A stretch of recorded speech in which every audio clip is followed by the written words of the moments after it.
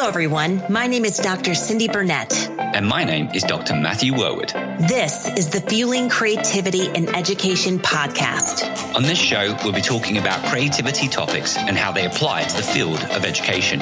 We'll be speaking with scholars, educators, and resident experts about their work, challenges they face, and digging deeper into new and varying perspectives of creativity.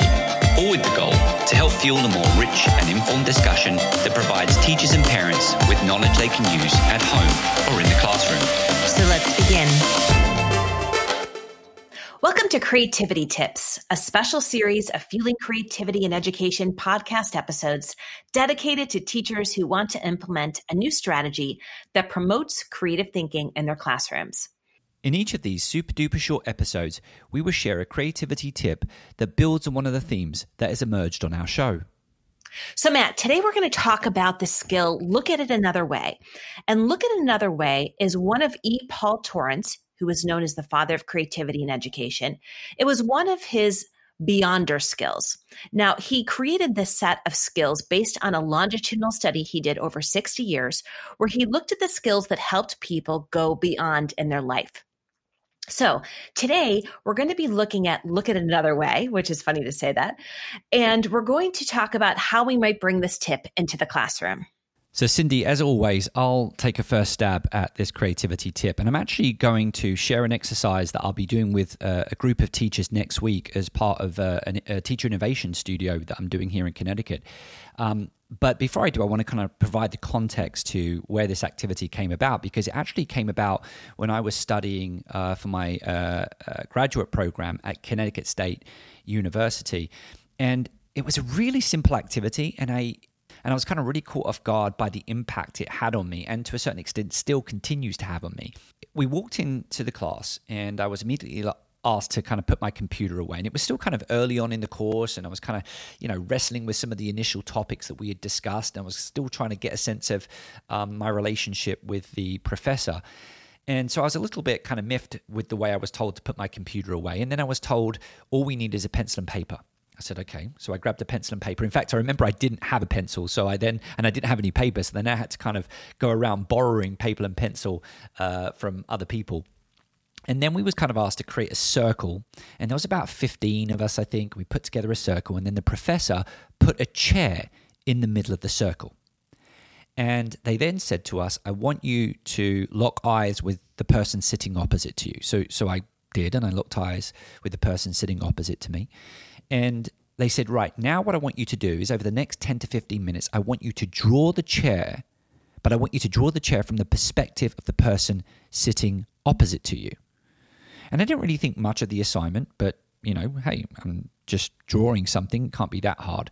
So I started to sketch away of the chair, and I tried to kind of make it three-dimensional and, tap into some art classes, which in fact I don't have in my background. So my drawing wasn't great.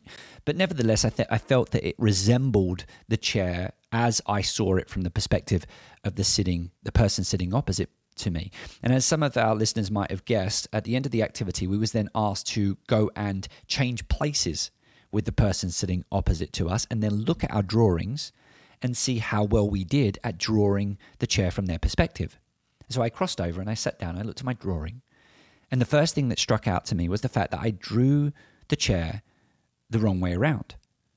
And I remember thinking to myself, oh wow, what a really obvious mistake.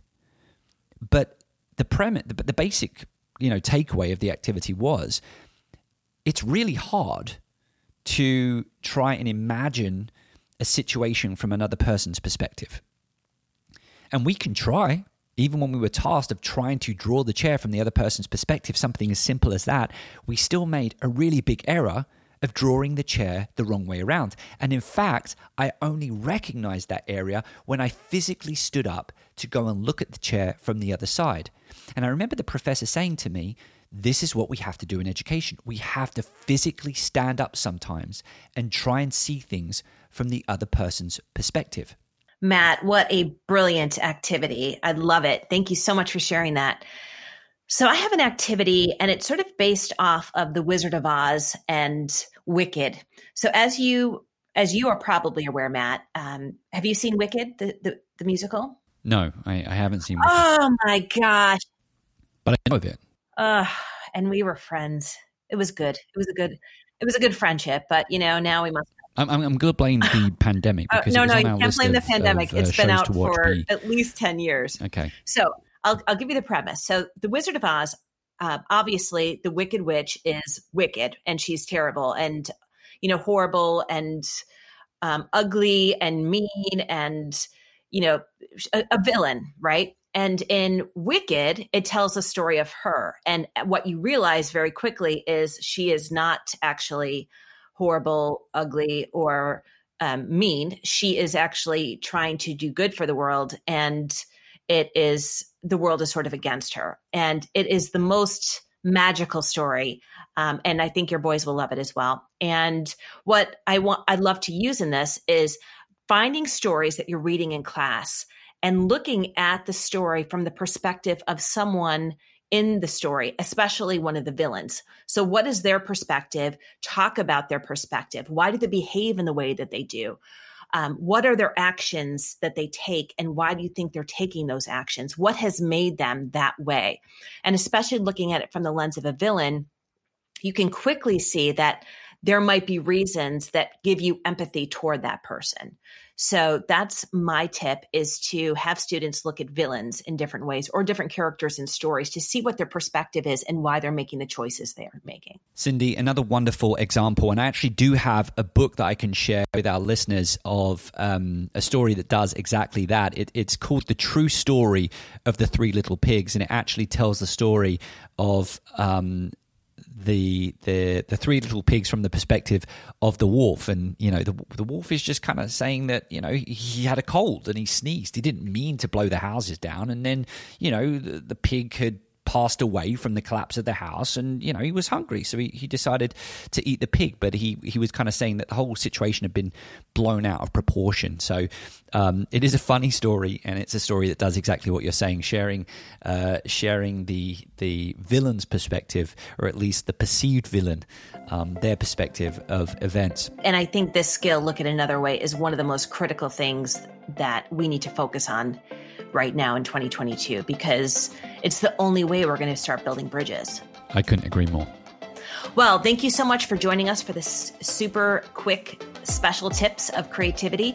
If you like these tips, you can check out my book, Weaving Creativity into Every Strand of Your Curriculum. And I also have a second one, which is 20 Lessons to Weave Creativity into the Classroom. I'm Dr. Cindy Burnett. And my name is Dr. Matthew Worwood.